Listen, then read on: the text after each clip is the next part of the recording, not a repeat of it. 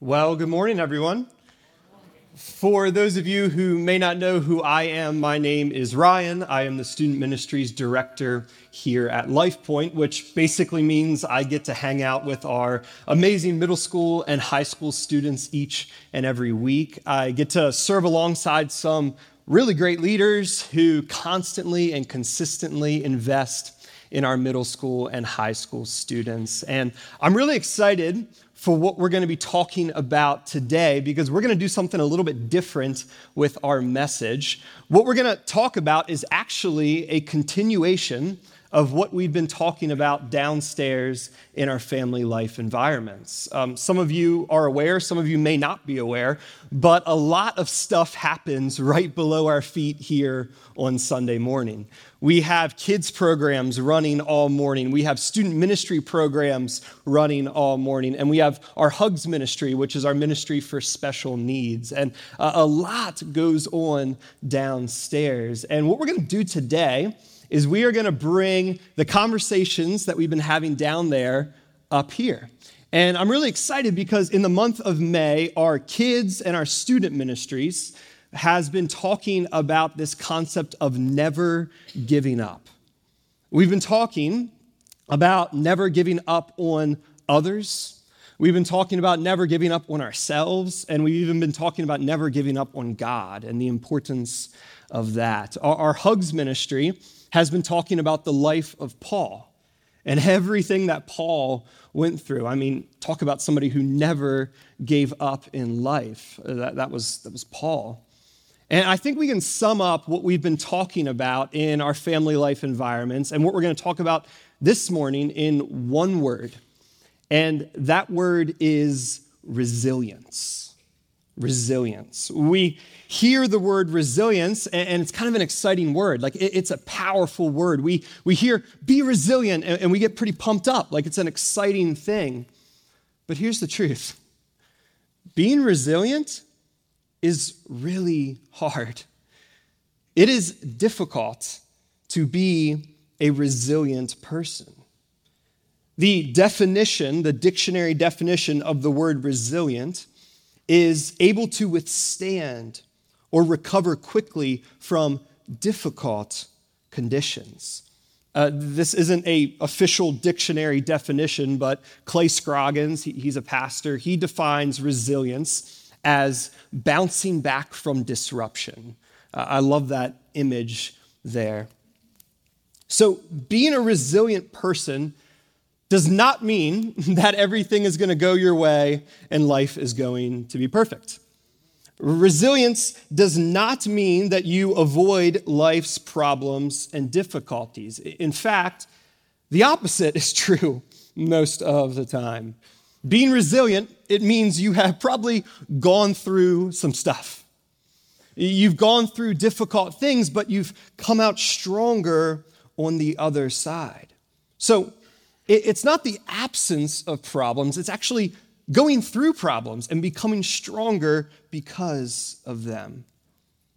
And the opposite of resilience is, of course, brokenness.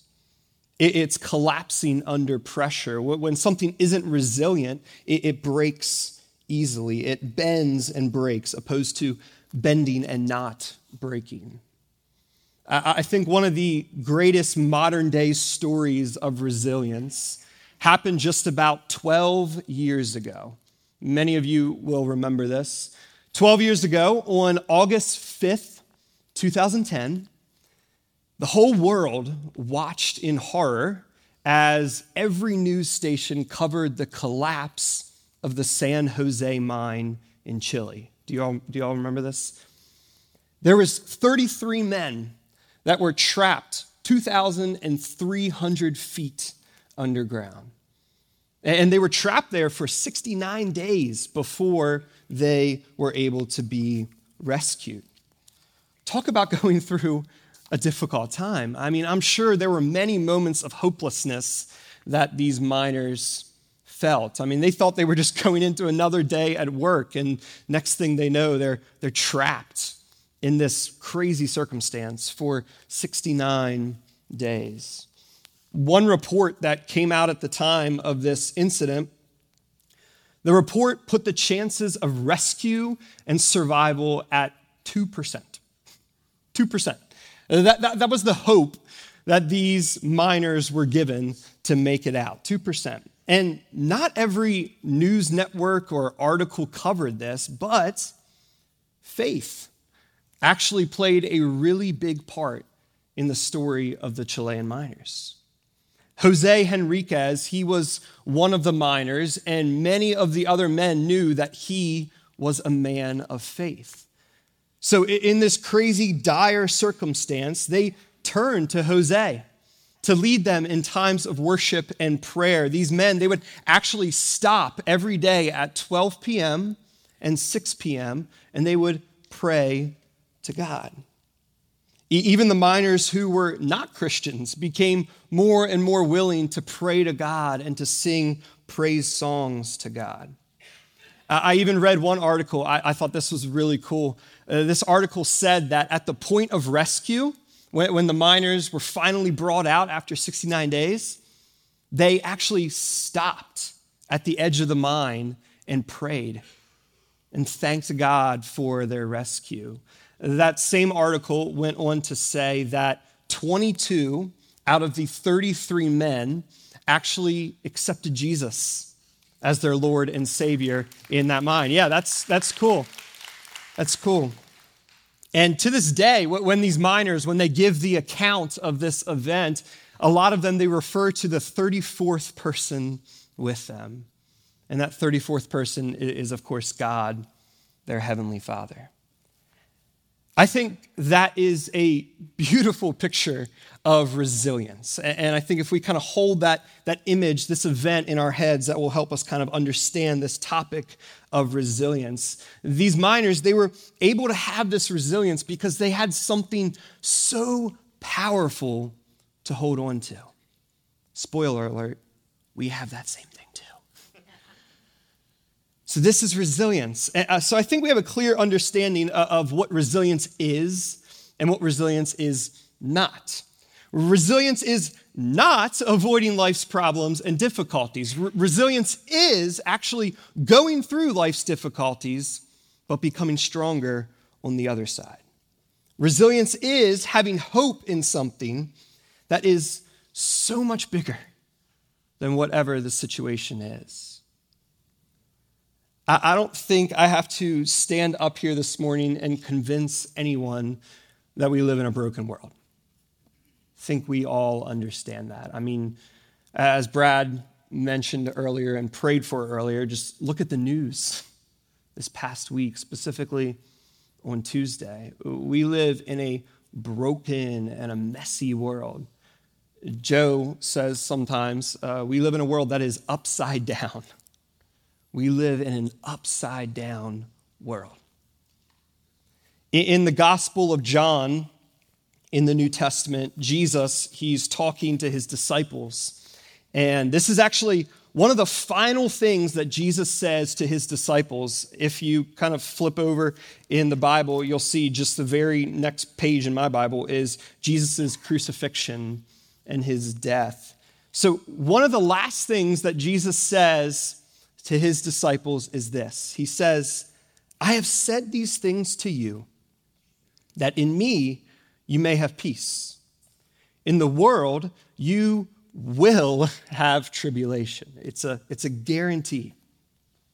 And we've all experienced the brokenness and depravity of our world in one way or another, right?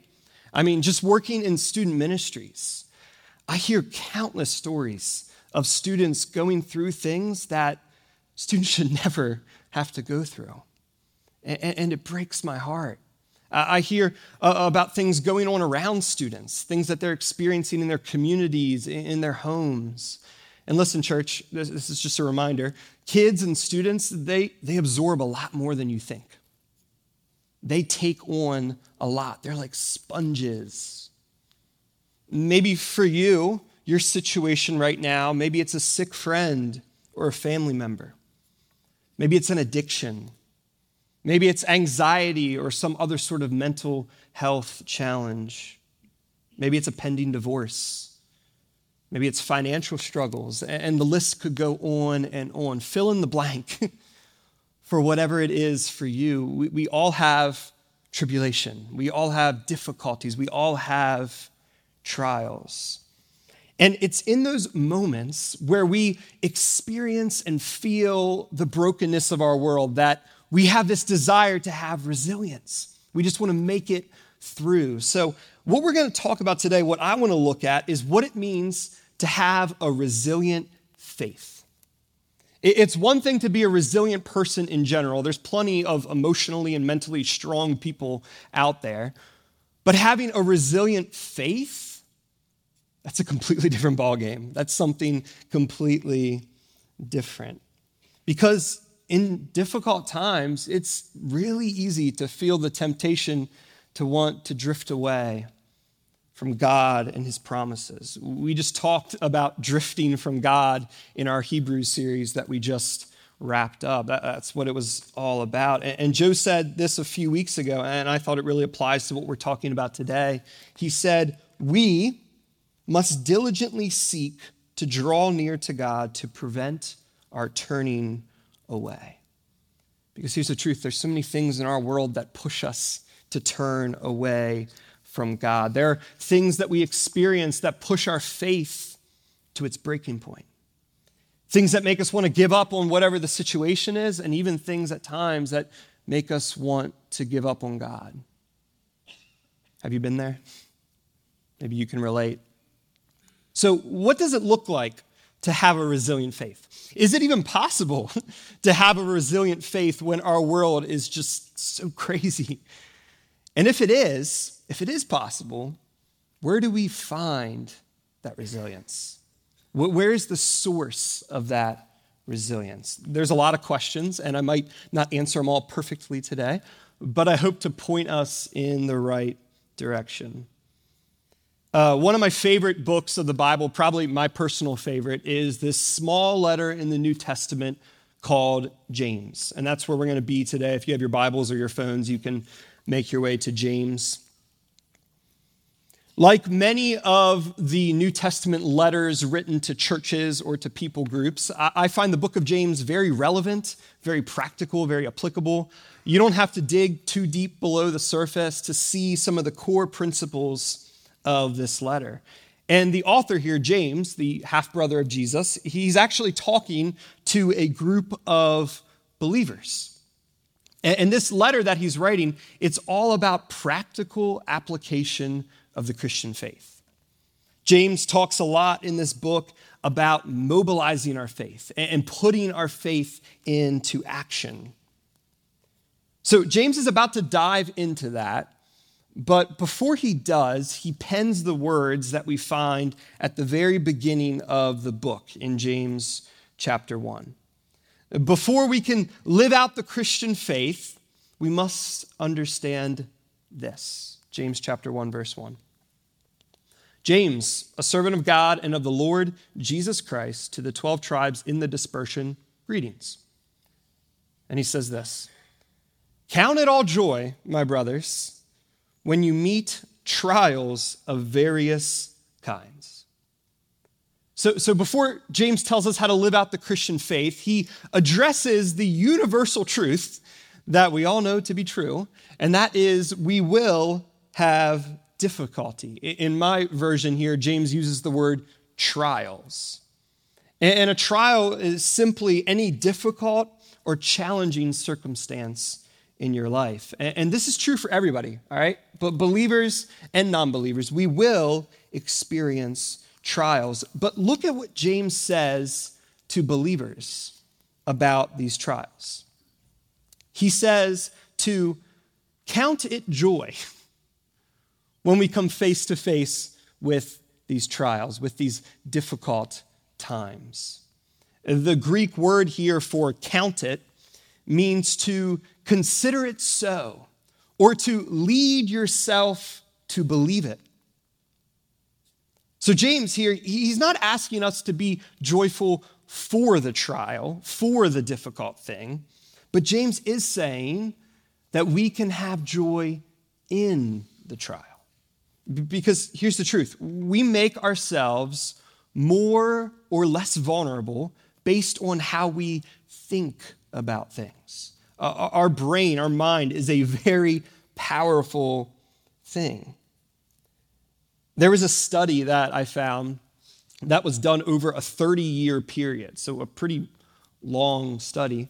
And this study took 600 some children, little children, and followed them as they grew throughout their life. And what they were doing with the study was trying to figure out the difference between the kids who succeeded in life and the kids who didn't succeed in life when they faced virtually very similar circumstances and situations. And what they found in this 30-year study was that the children who succeeded in life, the most resilient children, they had what was called the internal locus of control. Sounds so fancy, doesn't it? The internal locus of control. Some of you might remember that from your psychology class. I had to Google it. But either way, the internal locus of control, it's this thing inside of you that makes you believe that you are truly in control. Not your circumstances, not what's going on around you, but you. You are the one that is in control. And the studies showed that these resilient children, they saw the world as something that they could impact and not the other way around. They saw their future as something that they could determine. And it was all about their perspective. Their success in life hinged on the way that they saw the world. And I think this is what James is saying here in verse 2. He's saying that if we can count it joy, then we can actually have a completely different outlook on life when things get difficult. So James is saying to count it joy when you face trials. Well, why? Like, why in the world should we do that? He answers the question here in verse 3. Verse 3 goes on to say, "For you know that the testing of your faith produces steadfastness." Steadfastness, another fancy word. And this is the concept of training. This is about developing endurance. If any of you are runners here in the room, you understand this concept very well. The more you run, the more you push yourself, the more that your endurance will grow. My wife, Allie, she's always enjoyed walking, and back in the day a little bit, she enjoyed running for exercise. We have some students here on our student leadership team who they enjoy running for their schools competitively. And I'll just never understand people like that. It just doesn't click for me. And here's why. I think back to my days in youth sports, and I think back and when I would make a mistake in practice or in a game, what would the coach make me do? Run, right? Run. So sorry, but I kind of equate running with punishment. Like those two things kind of go hand in hand for me. I'm not really into running for fun.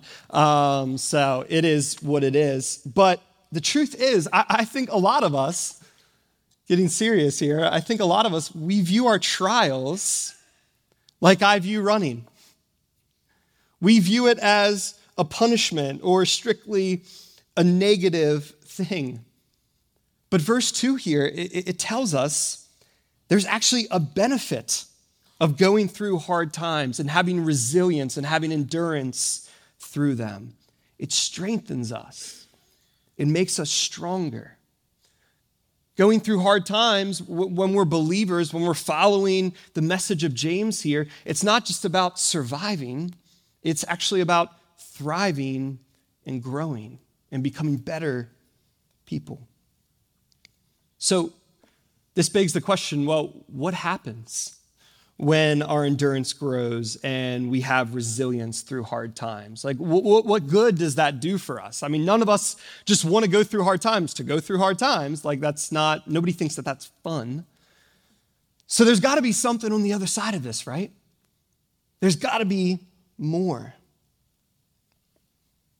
Verse 4, James goes on and says, "And let steadfastness have its full effect, that you, the believer, may be perfect and complete, lacking in nothing. You see, this is the promise. This is the payoff of persevering through hard times. When we're resilient and steadfastness develops in us, we become perfect and complete.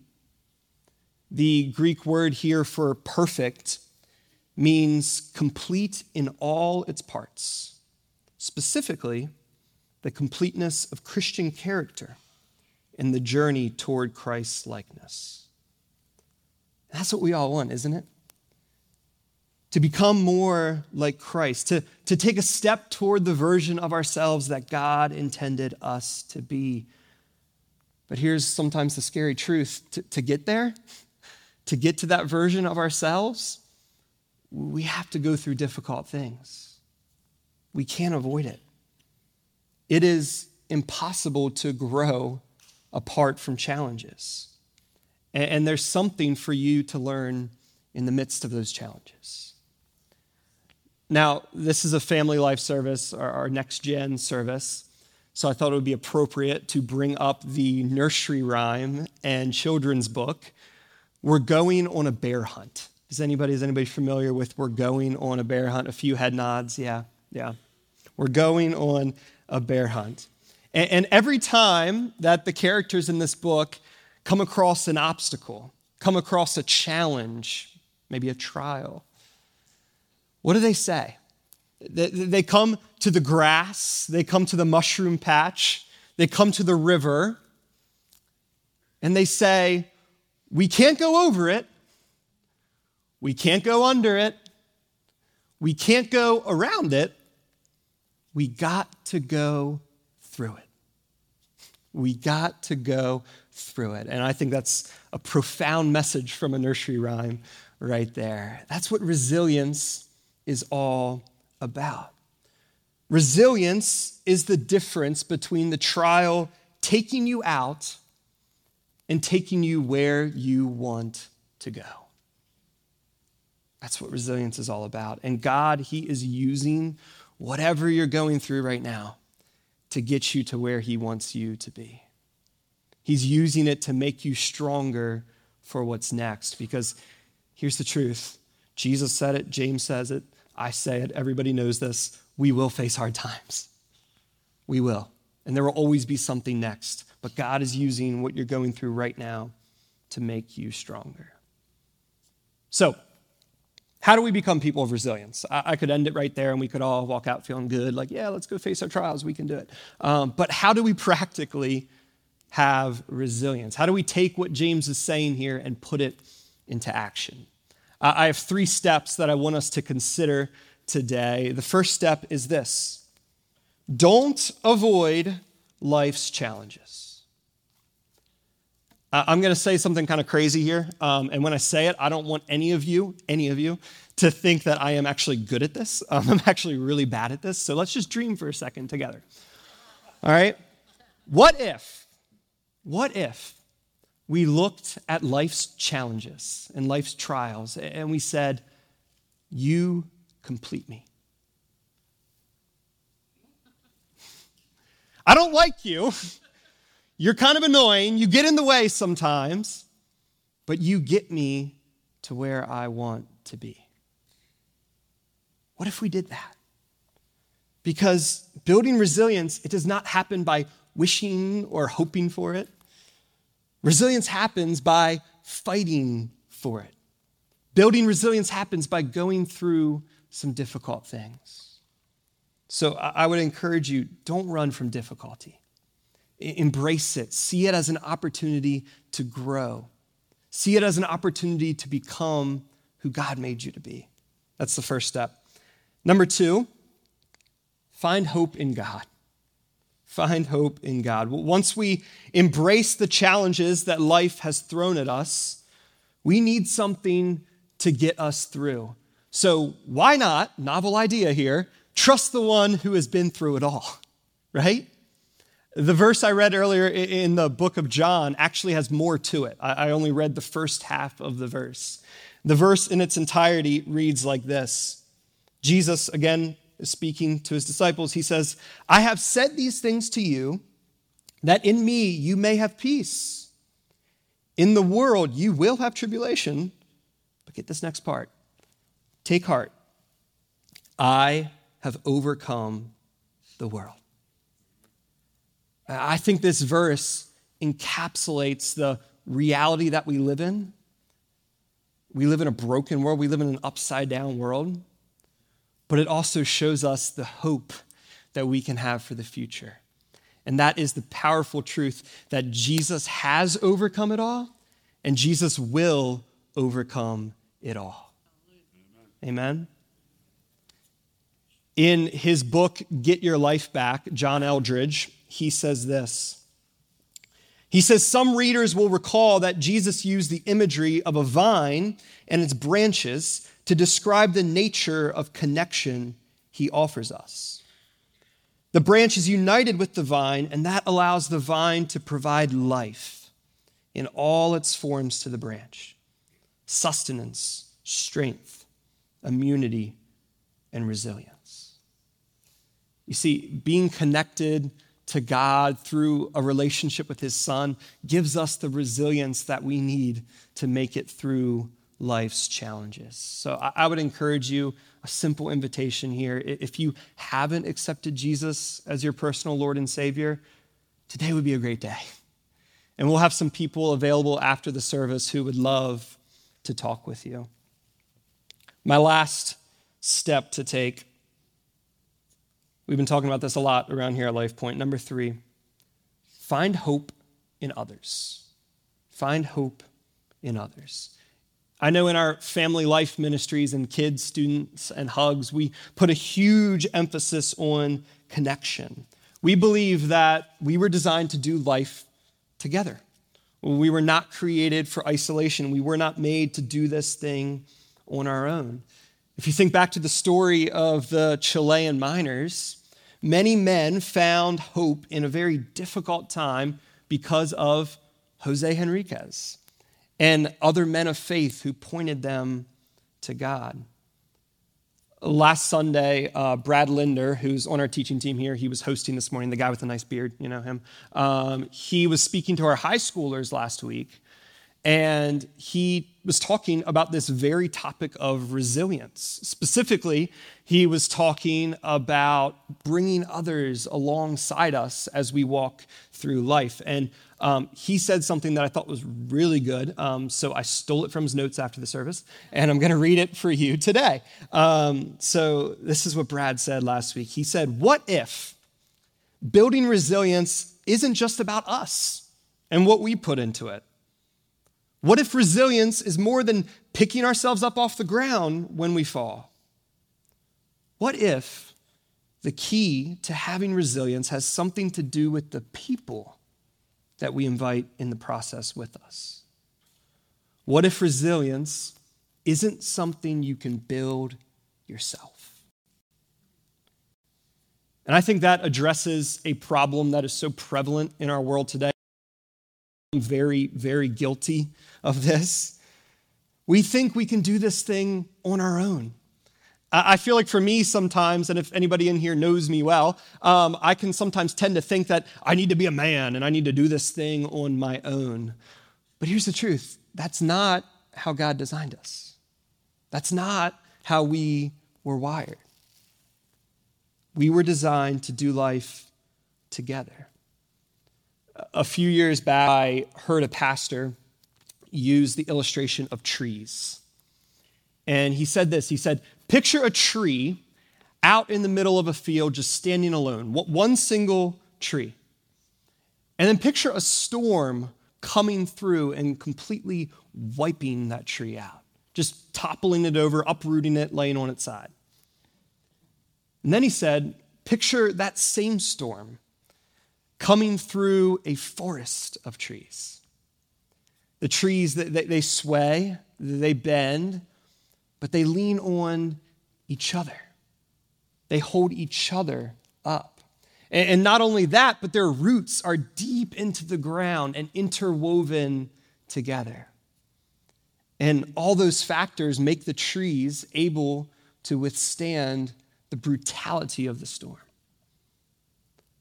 And I want to suggest today that I think we're a lot like trees. We need each other. We need each other to lean on. We cannot stand alone and expect to withstand the storms that life throws at us. We'll be knocked down. We'll be toppled over. We need God, but we also need one another to lean on. So as the worship team comes back out, I want to dream together one last time. What if we viewed life's challenges as an opportunity to grow? What if we did that? Imagine what this church would look like. Imagine what this community of believers would look like if we saw trials as opportunities for growth. And remember, you're in control. You have that internal locus of control. You do. Instead of fighting against the situation, instead of fighting against the pain that you're experiencing, I want to encourage you to fight for the resilience that is being built in you. Let's pray. God, thank you for this time. Thank you for everyone here this morning. God, thank you that we are able to gather here this morning. This weekend, we reflect on and praise you for the many men and women who have paid the ultimate price so that we would have the freedom to gather here this morning. Thank you for this opportunity. And I pray this morning, as we are all carrying something with us, some sort of burden, some sort of trial, God, I pray that we will be people of resilience. Help us not to run from our problems. God, help us to grow through our problems. God, help us to find hope in you. And God, help us to lean on one another. Lord, I pray that this church will be a church of resilience. We love you, Lord, and it's in your name we pray. Amen.